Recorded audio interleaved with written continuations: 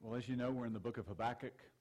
We are starting Habakkuk chapter 3 this evening, and we've been on quite a roller coaster ride. Habakkuk has been up and down. In chapter 1, Habakkuk was worrying. In chapter 2, Habakkuk was waiting.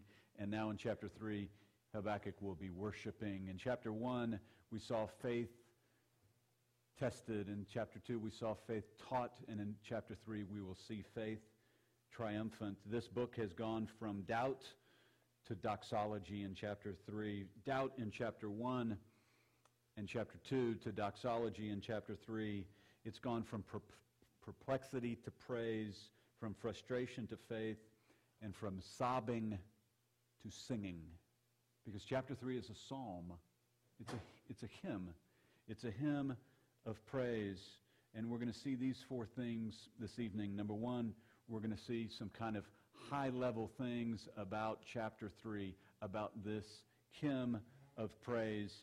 And we're going to spend a little bit of time on something called superscriptions, the superscriptions of Psalms, and chapter 3 being one of the Psalms, although it's not found in the book of Psalms. The second thing that we're going to see is the name of Yahweh, the covenant name of the one who is self-existent, the covenant name of the one and only God. Number 3, we will see the fear of God, something that we have lost in our nation. Remember when people used to say, she's a God-fearer. He's a God-fearing man. She's a God-fearing woman. We don't hear that phrase anymore. It's lost because we don't fear God anymore. We don't, as a culture and as believers. So we'll see the fear of God, which is really the reverential awe of the Holy One, the only one who is holy. And finally, we will see a prayer for mercy. Let's look at our passage, Habakkuk chapter 3, verse 1. A prayer of Habakkuk the prophet according to Shigionoth. This is our first point about the big picture here with respect to chapter 3, which is that this is a psalm. Chapter 3 is a hymn. It's a song of praise, and it has the characteristics of a psalm. Like many of the psalms, it uses the word Selah. As you go through the verses here in chapter 3, you see at the end of chapter 3, verse 3, you see, or in the middle of it, the word Selah. You see the word Selah in verse 9 of chapter 3. Then you see Selah again in verse 13 of chapter 3. You see it 3 times. Selah, no one knows exactly what Selah means. It is a word that is used in the hymns, the songs which are the Psalms. It's probably a musical instruction, but no one's 100% sure. It is probably something like an interlude or a pause as the hymn is going on, and then there's a pause, there's a Selah, and it's a pause suggesting, think about this. It's a pause of an interlude in the hymn itself. And so chapter 3, like the other Psalms, has the word Selah many times. Not all Psalms have Selah, but you'll see that throughout the book of Psalms. And then you see this word that is very unique in the Scripture in verse 1, Shigionoth. Shigionoth. Say that 5 times with crackers in your mouth, right? Shigionoth. Like Selah, no one knows exactly what Shigionoth means. The thinking is that it's related to the idea of music, but this is a word that really has been lost. And so, because we think it's related to music, that is part of what leads the understanding to chapter 3 being a psalm, being a song. And the other part of the understanding of this as being a song is the very last verse of chapter 3. Chapter 3, verse 19, ends with, for the choir director on my stringed instruments. So, chapter 3 has a lot of characteristics of what the Psalms have in the book of Psalms. It has Selah. It has these words that are associated with music, like Shigionoth, we think, and then this reference at the end of chapter 3, verse 19, to the choir director and stringed instruments. Now, the other thing that chapter 3 has that is similar to the Psalms is something called superscriptions. Superscriptions. The Merriam-Webster Dictionary defines superscriptions as something like a note that is written outside of something else. It's a note that's added to a document. And so there's a superscription at the beginning of this chapter and a superscription at the end of the chapter. The superscription at the beginning is chapter 3, verse 1, where we read a prayer of Habakkuk the prophet according to Shigionoth. That's a superscription. That's a note that seems to be independent of the text. And then you get to the end of the chapter, verse 19, you see, for the choir director on my stringed instruments. This is similar to the other Psalms. Just thumb in your Bible, thumb over to go to the left in your Bible over to the Psalms. And what you'll see in the Psalms is that these superscriptions are actually pretty common. Go over, say, to Psalm 5. And in Psalm 5, before verse 1 of chapter 5,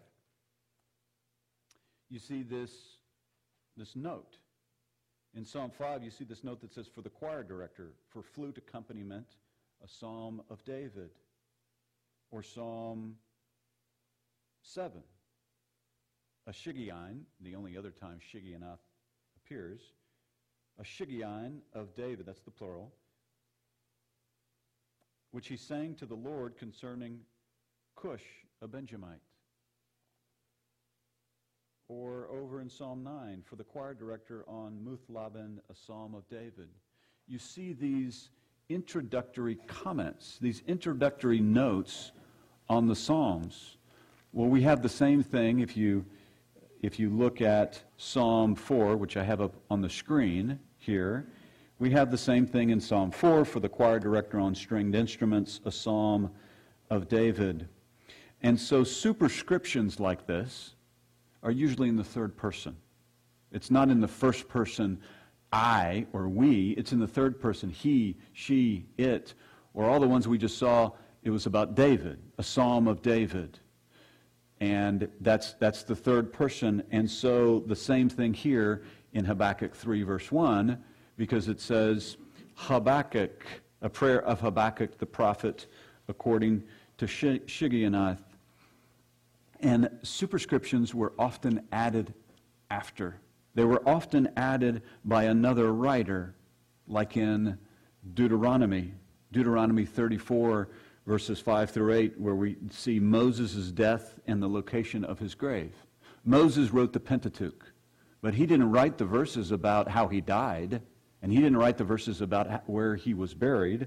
And so we see here in Deuteronomy 34, verse 5, so Moses, the servant of the Lord, died there in the land of Moab, according to the word of the Lord.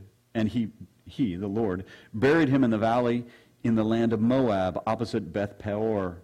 But no man knows his burial place to this day. Although Moses was 120 years old when he died, his eye was not dim, nor his vigor abated. So the sons of Israel wept for Moses in the plains of Moab 30 days. Then the days of weeping and mourning for Moses came to an end. Moses didn't write that, right? Moses didn't write about his own death and burial and the mourning of 30 days. Someone else wrote that after Moses' death. This is very similar to to Psalm 51, where you have the superscription of Psalm 51 that says for the choir director, just like we saw in those other Psalm 4, Psalm 5, Psalm 3, Psalm 6. This is for the choir director, a psalm of David, when Nathan the prophet came to him after he had gone into Bathsheba. That is a reference to David's adultery when he had relations with Bathsheba, who was married to Uriah the Hittite.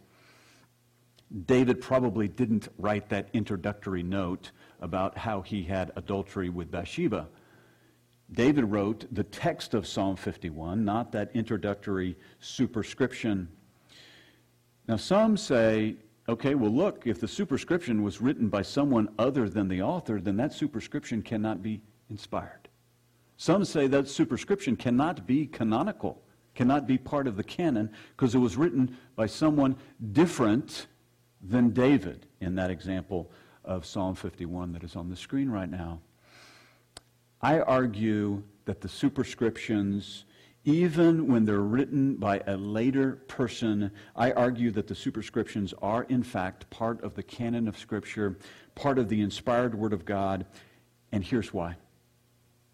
The Scripture treats the titles of the Psalms, in other words, the superscriptions, as canonical in many instances. Look at Mark 12, verse 36, which says this: David himself said in the Holy Spirit, the Lord said to my Lord, sit at my right hand until I put your enemies beneath your feet. So here in Mark 12:36, we have in the New Testament a reference to Psalm 110, verse 1. And in Mark 12:36, it's saying that David wrote that psalm just like the title of Psalm 110, which is claimed, where the superscription says it's a psalm of David. You have the same thing in Acts 13, verses 35 through 37, where we read, therefore he, God, also says in another psalm, Psalm 16:10, you will not allow your Holy One to undergo decay. For David, and David is in the superscription of Psalm 16, for David, after he had served the purpose of God in his own generation, fell asleep and was laid among his fathers and underwent decay. But he whom God raised did not undergo decay. Here's what that text is telling us, at least for purposes of our study tonight.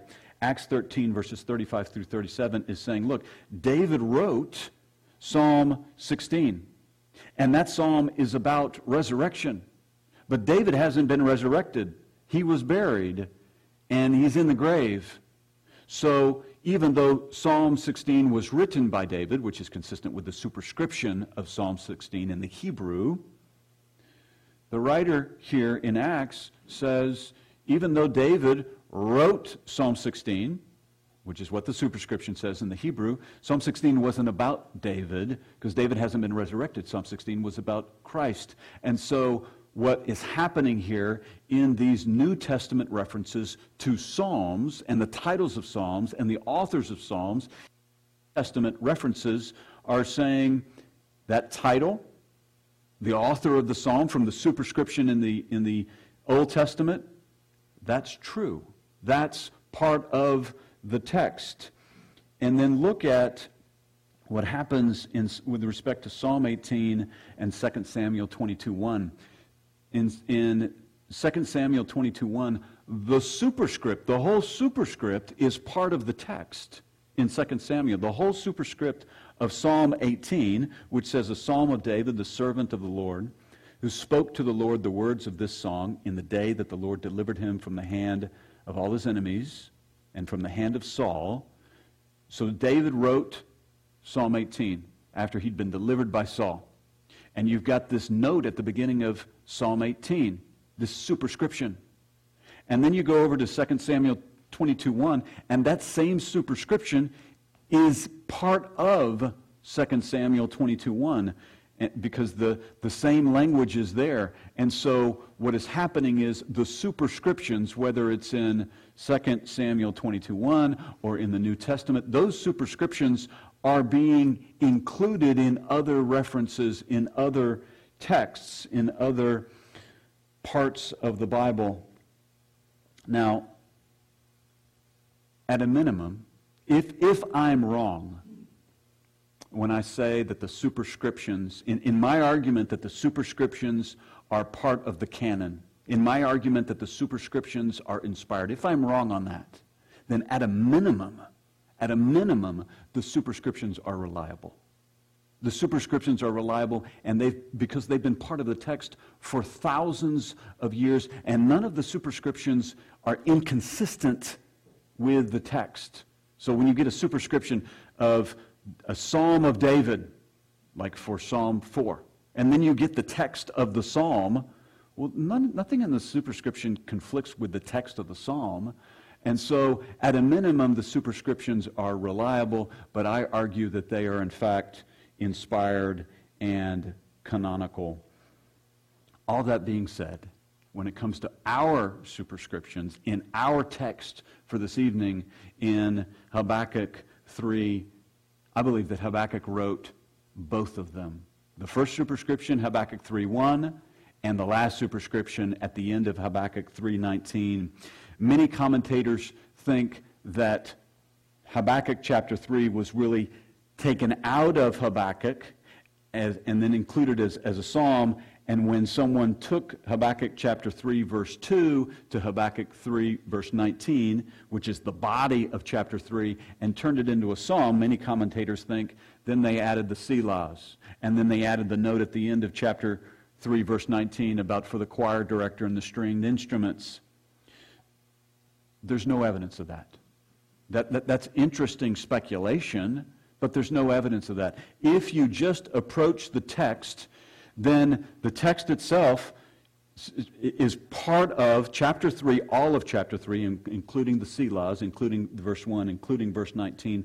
All of chapter 3 is part of this book of Habakkuk. And so I think Habakkuk wrote all of it because there's no indication otherwise. Even the superscriptions. And in fact, that fits very nicely in this transition that Habakkuk makes.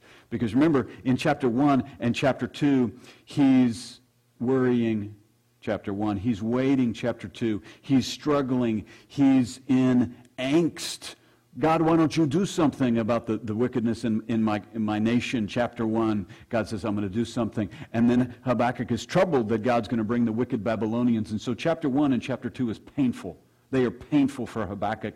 And then in chapter 3, he pivots. He transitions. And chapter 3 is all about praise. And chapter 3 is all about excitement and worship. And what do you do as part of your worship? You sing. You sing to God. There's a reason why we sing on Sunday mornings. There's a reason why we sing in church. It's because the Scripture is full of that method of praise of God. And so what Habakkuk is doing is he's transitioning from the worrying and the waiting. He's transitioning to chapter 3 of worshiping. And part of that worship is a song that he writes and that he wants to be written and sung with musical accompaniment. That's why he ends the chapter in verse 19 with my instruments. That's what he says. For the choir director with my instruments. For the choir director on my stringed instruments. He wrote all of chapter 3. These superscriptions are part of this music that Habakkuk wrote. Maybe not the tune, but the words that he wrote as part of this great hymn. The hymn of Habakkuk chapter 3 is a hymn of praise. And after the superscription in verse 1, right after it, it begins with the name Yahweh. And right before the very last superscription in verse 19, it ends with the name Yahweh. And so this message of Habakkuk in chapter 3 is all about Yahweh. It begins with Yahweh and it ends with Yahweh. This amazing name that God has given and that is used almost 7,000 times in the Old Testament. It is the most frequent name of God. Look how God says it when he announces his name to Moses in Exodus 3, verse 13. There we read, and let me just give you background here for a minute. In Exodus 3, Moses is talking to God through the burning bush. And God says to Moses, all right, Moses, I want you to go to the Israelites, and I want you to tell the elders of Israel to pack their bags and to tell Pharaoh, the most powerful man on the earth, that all of his slave force are leaving. All of his economic power, his economic engine, they're gone. And so Moses says to God this in verse 13. Then Moses said to God, behold, I am going to the sons of Israel, and I will say to them, the God of your fathers has sent me to you. Now they may say to me, what is his name? What shall I say to them? That reveals a lot. That shows you that the Israelites there in captivity as the prisoners, the slaves of Pharaoh, they didn't know this name that God is about to announce in verse 14. They'd never heard the name Yahweh before. They knew that they were the descendants of the God. They were the descendants of Abraham, Isaac, and Jacob, and they had a God, and so they worshiped that God. They knew that God, but they didn't know his name. And so in verse 14, God said to Moses, I am who I am. And he said, thus you shall say to the sons of Israel, I am has sent me to you. God furthermore said to Moses, thus you shall say to the sons of Israel, the Lord, the God of your fathers, the God of Abraham, the God of Isaac, and the God of Jacob has sent me to you. This is my name forever, and this is my memorial name to all generations. We see two things about this name, about the name Yahweh. We see, number one, that he is the self-existent one. That's what these verses tell us. And we also see that he is the God of the covenant with Israel. Let me talk about each one of those. He is the self-existent one. The name Yahweh is made up of 4 Hebrew letters. Yod, He, Vav, He. It's called the sacred tetragrammaton, which is the neuter form of the Greek word tetragrammatos, which means 4 letters. The 4 letters. And these 4 letters, we think are pronounced Yahweh, but we cannot say definitively. Excuse me, this name comes from the Hebrew verb hayah, which means to be. This is something that should blow your minds. God's name is a verb, and it's not a verb to eat, to run, to play, to talk. It's the verb that everything else centers around, that everything in language centers around, whether you're in the English language or the Spanish language or the Hebrew language. Every language centers around the verb to be. And God's name is a name that is a verb. His name is the name to be. My name's Alex. That's a proper noun. Your name is Joe or Susie or Molly or Pam or Cindy. We have nouns to describe ourselves. God describes himself by a verb. That is related, the verb hayah, to be, is related to his essence. It reveals eternality. It reveals his foreverness, his beingness. And the reason why I say it is related to the verb hayah is our same passage here in Exodus 3:13. It's there in Exodus 3:14. You know, our passage on the screen is verses 13 through 14. But if you look at verse 14, all of this is baked into what's going on here, where God says, I am who I am. It's the Hebrew Eyeh Asher Eyeh, which is the verb hayah in Hebrew. It's saying, I am hayah, to be. I am who I am. I am which I am.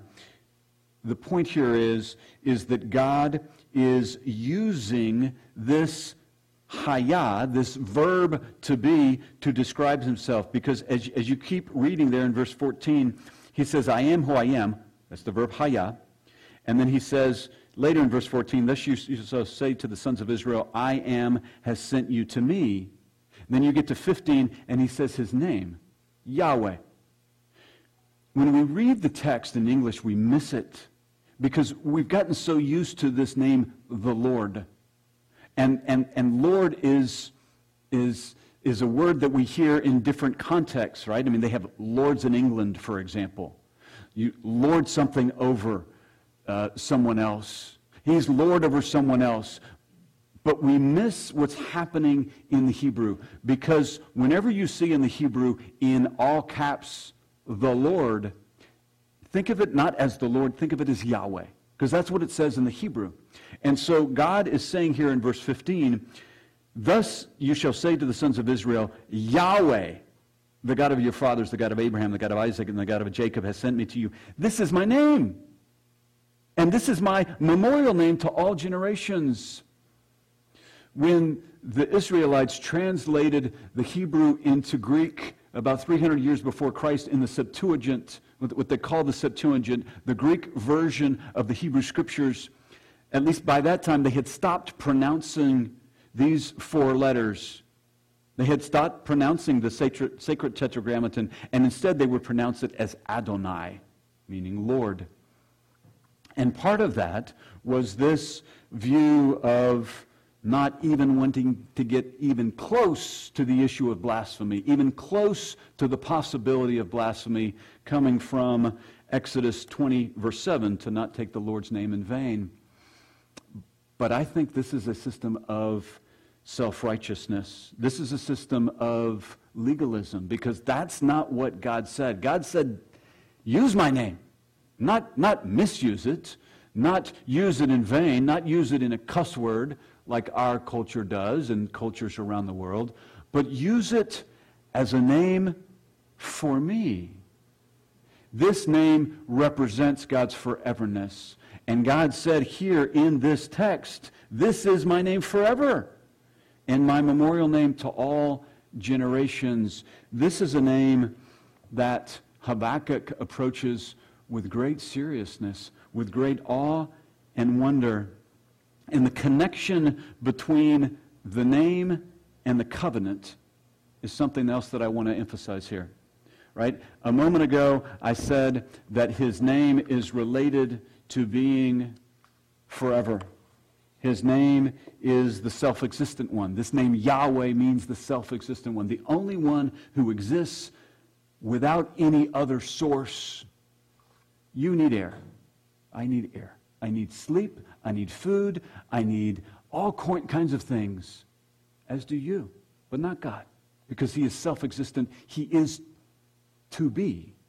He is the one who needs nothing outside of himself. So Yahweh means self-existent one, as we saw here with I am, that name, that title that Yahweh in the flesh, Jesus, claimed for himself. I am means self-existent one, but it also is a name, Yahweh is also a name that is related to the covenant that God made in Genesis 12, verses 1 through 3, the Abrahamic covenant, which he repeated to Abraham's son, not Ishmael, but Isaac, and which he repeated to Abraham's grandson, not Esau, but Jacob.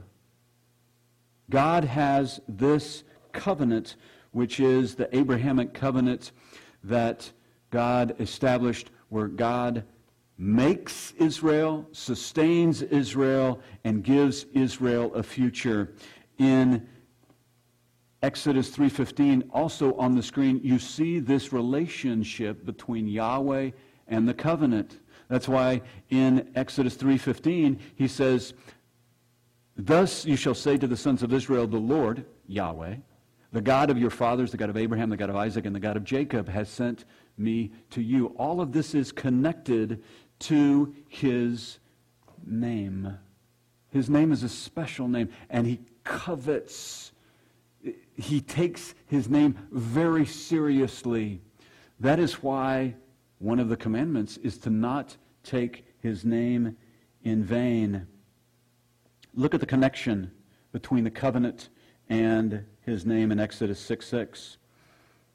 There, God said to Moses, say therefore to the sons of Israel, I am Yahweh, and I will bring you out from under the burdens of the Egyptians, and I will deliver you from their bondage. I will redeem you with an outstretched arm and with great judgments. Yahweh is the one who made Israel. Yahweh is the one who redeems Israel. Yahweh is the one who sustains Israel. Yahweh is the one who gives Israel a future. And what is so amazing is that you and I, as Gentiles, I don't know if everyone here is a Gentile or not, but Gentiles in the church age, the church is made up of Gentile and Jewish believers. And in this age, while the nation of Israel is temporarily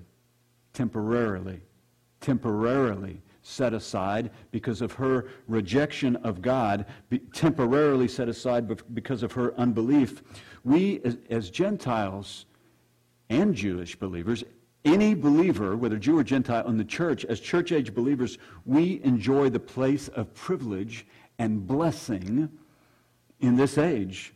We're not Israel. We're the church. And there's a future for Israel. But we do have the privileged role of representing Yahweh in this age, of representing Yahweh incarnate, Yahweh in the flesh. Israel represented the pre-incarnate Yahweh. Then they disbelieved. They didn't believe in the incarnate Yahweh. Church-age believers believe in the incarnate Yahweh. And so we have the privilege of Yahweh in the flesh revealing himself through us.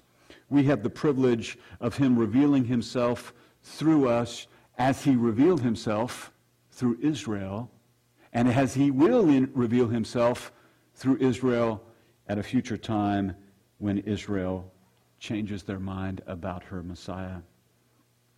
So this is the name Yahweh, and it is the name that Habakkuk uses to begin this psalm in verse 2, and to complete this psalm in verse 19.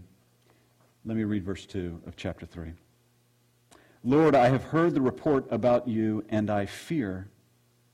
O Yahweh, revive your work in the midst of the years. In the midst of the years, make it known. In wrath, remember mercy.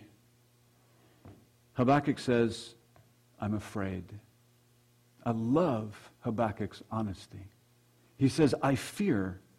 In his prayer, Habakkuk says, I fear you.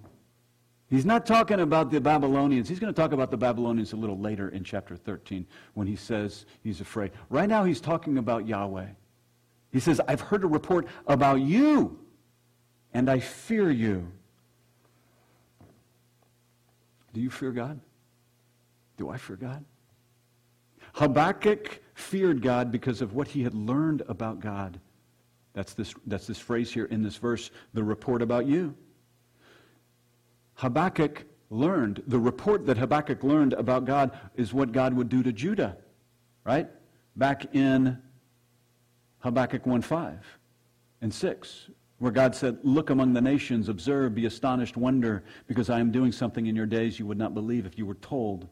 For behold, I am raising up the Chaldeans, another name for the Babylonians, that fierce and impetuous people who march throughout the earth to seize dwelling places which are not theirs. Habakkuk feared God because he believed that God means what he says and says what he means. And so he believed that God would do what God had promised to Judah because of Judah's rebellion. Habakkuk feared God because he believed that God would raise up the Babylonians, this wicked instrument, and he would use them to bring punishment to Judah. And Habakkuk feared God because he believed that God would in fact destroy that wicked instrument, would in fact destroy Babylon. Look how Habakkuk learned it in Habakkuk 2:6 when God said, will not all of these take up a taunt song against him, even mockery and insinuations against him? The hymn there is the Babylonian, the Babylonian that God relayed 5 woes about in chapter 2. The woe of extortion and theft that the Babylonian did, the woe of greed that the Babylonian did, the woe of exploiting others, the woe of chemical lust and sexual lust, the woe of idolatry. And so Habakkuk feared God because he believed that God means what he says, and he says what he means. And so all of these incredible descriptions about Yahweh, Habakkuk understood them. These incredible descriptions about Yahweh that we've seen so far, that he is everlasting, chapter 1, verse 12, that he is the Holy One, that he is the rock, that he is Yahweh Sabaoth, which means the Lord of hosts. Hosts is an Old English word meaning armies. He is the Lord. He is Yahweh of the armies. He is the ruler of the nations, chapter 1, verse 5. He answers prayer, chapter 2, verse 2. And he controls human history. And so Habakkuk fears God. He fears God. He's not cowering in the corner. He fears God, and what that means is reverential awe. There are different concepts of fear of God. The unbeliever will be in terror of God at the great white throne judgment in the lake of fire, a horror of horrors. And that's why if God has put an unbeliever in your life, you need to give them the gospel. You need to give her the gospel. You need to give him the gospel. That's one type of fear of God. That's not the fear of God we're talking about here. That's not the fear of God of Habakkuk. The fear of God that we're talking about here is reverential awe. Awe with respect to the God who is. This is where we should live our lives, in the fear of God, in reverential awe of the God who is. Look how the proverb says it in Proverbs 9:10, the fear of the Lord, the fear of Yahweh, is the beginning of wisdom. Or in Psalm 25:14, the friendship of Yahweh is for those who fear him. Now the word friendship there in the Hebrew has this connotation of intimacy, of a confidant, of intimacy. The place of intimacy with the Lord is reserved for those who fear him. I've said before, and I will say it again and again and again. This nation was founded on godly principles. This nation was not founded on Judeo-Christian principles. It was founded on Christian principles. Christian principles. And the reason I don't use that phrase Judeo-Christian is because that kind of includes Judaism and Christianity. We worship Yahweh in the flesh. We worship the God of Abraham, Isaac, and Jacob, who has come in the flesh as Messiah, fully man, fully God. And this country was founded on Christian principles, biblical principles. Noah Webster, from whom we get our Webster's Dictionary. Webster, in his first edition of Webster's Dictionary, Webster, who was a Christian, the first edition of Webster's Dictionary that he published in 1828, when he talks about fear, look at what he says about the fear of God in his dictionary. In good men, the fear of God is a holy awe or reverence of God and his laws, which springs from a just view and real love of the divine character, leading the subjects of it to hate and shun everything that can offend such a holy being, and inclining them to aim at perfect obedience. This is a dictionary that says this. A secular dictionary. Or was it really secular? It's just a dictionary that has definitions of horse and rock and foot and fear. And in his definition, in Noah Webster's definition of fear, he explains Scripture. And I didn't even put up here the citations to Jeremiah, the citations to Scripture that he has in his definition. And his definition is right out of the Scriptures. Fearing God means trusting him. Psalm 115:11, you who fear the Lord, trust in the Lord. Fearing God means worshiping him. These are the words, these are the concepts that Noah Webster had in his definition. Revelation 14:7, when the angel said, fear God and give him glory, because the hour of his judgment has come. Worship him who made the heaven and the earth and the sea and springs of water. There's a reason why the world, why the media, why politicians, why educators want to teach your kids and your grandkids that we come from monkeys who throw their excrement at one another. There's a reason why the world wants you to think that your great-great-great-great-grandfather to the 1000th power was a monkey. Why? Why do they want you to believe that? Because they don't want to give God the credit that he is due. Once we recognize that God is the creator, chapter 1, chapter 2 of Genesis, then by definition we have to praise him.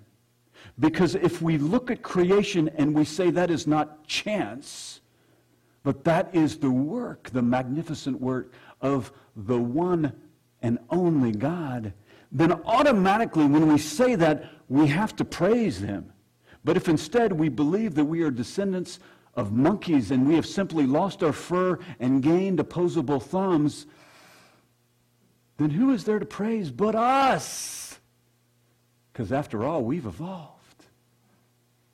Or have we devolved? So we worship him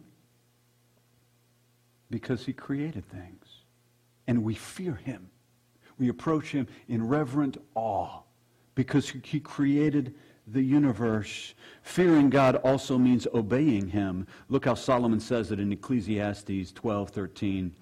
The conclusion, when all has been heard, is fear God and keep his commandments, because this applies to every person. So you got to love Noah Webster. Let's go back to his definition for a minute. You see how he finishes his definition of the fear of God? It is inclining them to aim at perfect obedience. Those phrases are important. Inclining them to aim. Those are important phrases. Christians, of course, do not perfectly obey God. We're sinners by nature. And after we accept Christ for the forgiveness of our sins, we don't lose our sin nature. We sin. That's why God told us about 1 John 1:9, where we're to confess our sins. And we have a procedure by which we return to fellowship with him. So we continue to sin. We should sin less, but we continue to sin. I don't say that to encourage sin. I just say that as a reality, a sad reality, but it is a reality. And so even though we continue to sin, reverential awe, fear of God, reverential awe of God should give us the inclination to seek obedience. The bent, the inclination to seek perfect obedience. Are we going to perfectly obey? No, of course not, because we're sinners. But revering God, approaching God with awe and wonder should give us that bent, that direction to obey him. Now today, unfortunately, many have lost the fear of God. Many believers, unbelievers never had it. I'm talking about believers. I'm talking about Christians in church. How many Christians would you say, and even when we look at ourselves in the mirror, would we say, we have a fear of God? We're a God-fearer. We approach God in awe and wonder and respect, immense respect. Do we say that about ourselves when we look at ourselves in the mirror, or when we think in our quiet times? Are Christians this way? I think Christians have lost the fear of God. And instead, we view God as our pal. We view God as our buddy. We view God as our equal, because we have been taught by the spirit of the age, by the devil's philosophy. We've been taught to put ourselves close to God, to put ourselves much higher than where we should be. He is the creator, and we are the created. And we, as believers in the Lord Jesus Christ, have forgotten Hebrews 10:31, that reads, "It is a terrifying thing to fall into the hands of the living God." That is written to believers. We can't lose our salvation. That's true. It's not dependent on us. Our salvation is dependent on God and what God did through Christ.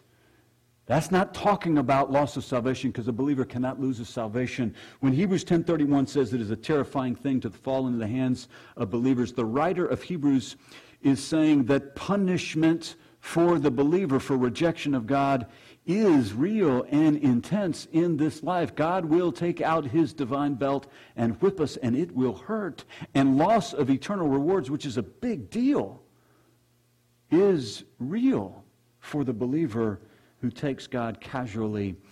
We've forgotten Hebrews 12:6. The reason why we don't fear God anymore is we've forgotten Hebrews 12:6, which reads, "For those whom the Lord loves, he disciplines, and he scourges every son whom he receives." Scourging is a brutal word. It's a very intense word. It's a word we don't use anymore. It's an Old English word that means to take a whip, to take someone out with a whip and to remove the skin off of their back.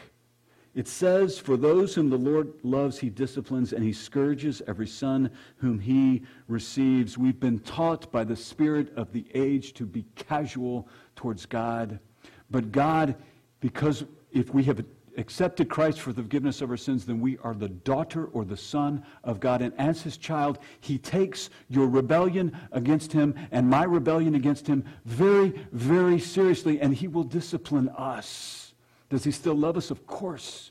Are we still his child? Of course. Can we lose our salvation? No, we cannot. But his discipline will hurt. And so we have lost the reverence, the reverential awe towards God, because we have come to view God in a very casual way and to view sin in a very, very casual, flippant way, because our culture teaches us that. I mean, we even name a city after sin. I'm going to Sin City. I'm going to Vegas. Nothing wrong with going to Vegas. You want to go to Vegas? Go to Vegas. Don't sin when you're in Vegas. But the name Sin City, no one cringes at. Right? I mean, the word sin is no longer something that we cringe at. We're used to it. God is wrathful towards sin and is opposed toward and hates sin. And our attitude is, whatever. And it's not good. It's an error. It's a boo-boo. But that's not God's attitude. We have lost the fear of God, which is a shame, which is contrary to the Scripture. And that's what Habakkuk has. He says, I fear you, God. In verse 2, he also says, O Lord, revive your work in the midst of the years. In the midst of the years, make it known. Can I paraphrase that? Bring it on.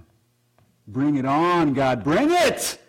I want to see it, is what Habakkuk is saying. He's saying, I believe you when you say in chapter 1 that you will judge Judah through Babylon. I believe it, and so bring it. He's saying, I believe you in chapter 2 that when you say that you will judge the Babylonians, so bring it. I want to see it. You see, Habakkuk started in chapter 1 questioning God. Are you indifferent, God? I keep praying to you. Do something about the wickedness in my nation, God. And nothing. Crickets. Nothing happens when I pray to you, God. Are you indifferent? Are you inactive? Are you inconsistent? Now that you tell me that you're going to bring the Babylonians to judge us, they're worse than we are. Now you seem inconsistent. So he starts with wondering whether God is indifferent, wondering whether God is inactive, wondering whether God is inconsistent. But now, this is different. Chapter 3 is different. Chapter 3 is about reverential awe. He says, I fear you, God. God's word has done its work in Habakkuk, right? From Habakkuk 2:4. In Habakkuk 2:4, the just will trust. I'm paraphrasing Habakkuk 2:4. In Habakkuk 2:4, the righteous will live by his faith. And so God's word there, where God said, Habakkuk, trust me. Trust me. And so now God's word, which will not return to him empty, has done its work in this prophet who was frustrated with God. Now this prophet is praising God. God's word has done its work in this prophet's soul. And now the prophet has gone from doubt to doxology, from frustration to faith, from perplexity to praise. And so he says, bring it on, God, bring it. That's what these phrases, revive your work and make it known, make your work known. He says all that even though he's afraid. Even though he's afraid. In verse 16, he's going to quiver. He's going to tremble at the idea of the judgment that is coming through the Babylonians. But yet he says, bring it, God. Because he approaches God with such reverence and awe that he wants God's will to be done, even if it means his nation will be severely punished. And so he ends with these tender words. He ends verse 2 with this phrase, in wrath, remember mercy. Those words just drip with pain. In wrath, remember mercy. Well, which is it? Is it wrath or is it mercy? Yes. It's both. It's both. Wrath is God's response to sin, because he can't just blow it off. He can't just say it's all good, because he's holy. He's righteous, and so that is his response to sin. And Habakkuk understands that God will bring his wrath against Judah for their rebellion. This wrath will hurt all of Judah. It will hurt the unbeliever and the believer. It will hurt the Habakkuks. It will hurt the Jeremiahs, who is a contemporary of Habakkuk. It will hurt the Daniels, who's just a young teenager at this time, who will be taken captive and sent to Babylon. It will hurt Daniel's three friends, Hananiah, Mishael, and Azariah, who we know as Shadrach, Meshach, and Abednego from their Babylonian names, who also were young teenagers at this time in Judah, who would be taken captive and sent to Babylon. And so Habakkuk asks for mercy. He pleads for mercy in the midst of wrath, in the midst of God's wrath. And Habakkuk knows that God is a compassionate God, even when he disciplines his children. Habakkuk knows that God is a God of mercy. And so he says that he asks for wrath. He asks for mercy in the midst of wrath. And he knows that God's judgment is for correction, not destruction. He knows that God is punishing Judah, punishing the Israelites, not to destroy them, but to correct them. And so Habakkuk trusts. He trusts that God will be merciful in his wrath. And he knows that unlike Babylon, Israel has a future. He knows that God will not destroy Israel because he trusts in Yahweh. And Yahweh has embedded in that name, it is the covenant name of God. It is the name that shows that God is the God of the covenant with Israel. We should be praying Habakkuk's prayer. We should pray Habakkuk's prayer, that God would remember mercy in the midst of wrath. Because, make no mistake about it, our country is rebelling against God and has for generations now, for many decades.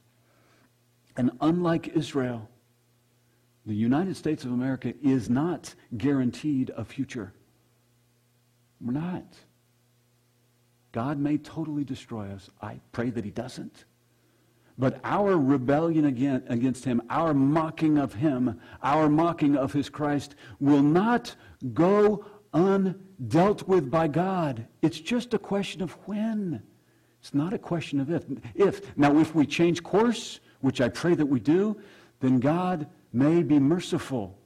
But we should pray this prayer of Habakkuk, that when God lowers the hammer, that he would show us undeserved mercy, because we certainly don't deserve it, just like the people of Judah did not deserve it.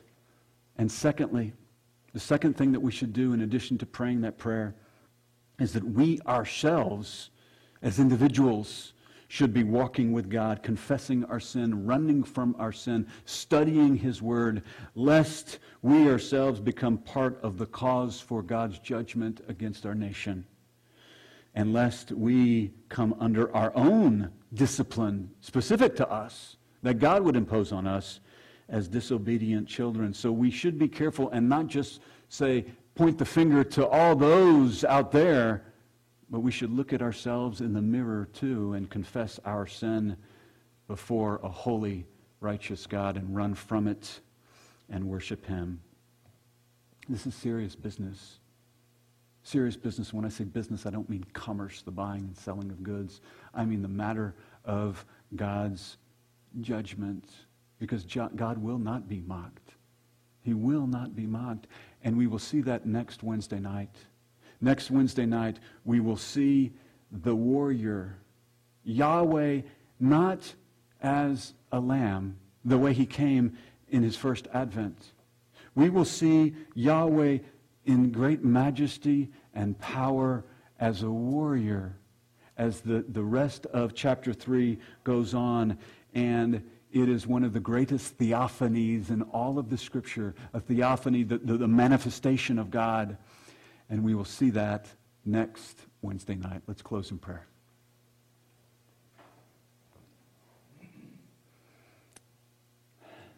Father, humble us. Break us of our rebellion against you. We praise you. We praise you for your mercy. We praise you for your power. We praise you for your love. We praise you for your holiness. We pray for our nation. We ask that you give us a revival. We ask that you challenge us to submit to you. And we ask that you put up a roadblock from the sprint that we are doing off the cliff as a culture. We ask for all of these things, and if we continue in our rebellion against you, and when the hammer comes down on us, we ask that you show us mercy, even though we recognize that we don't deserve a lick of it. We ask that you, in wrath, extend us mercy, like your prophet Habakkuk asked for.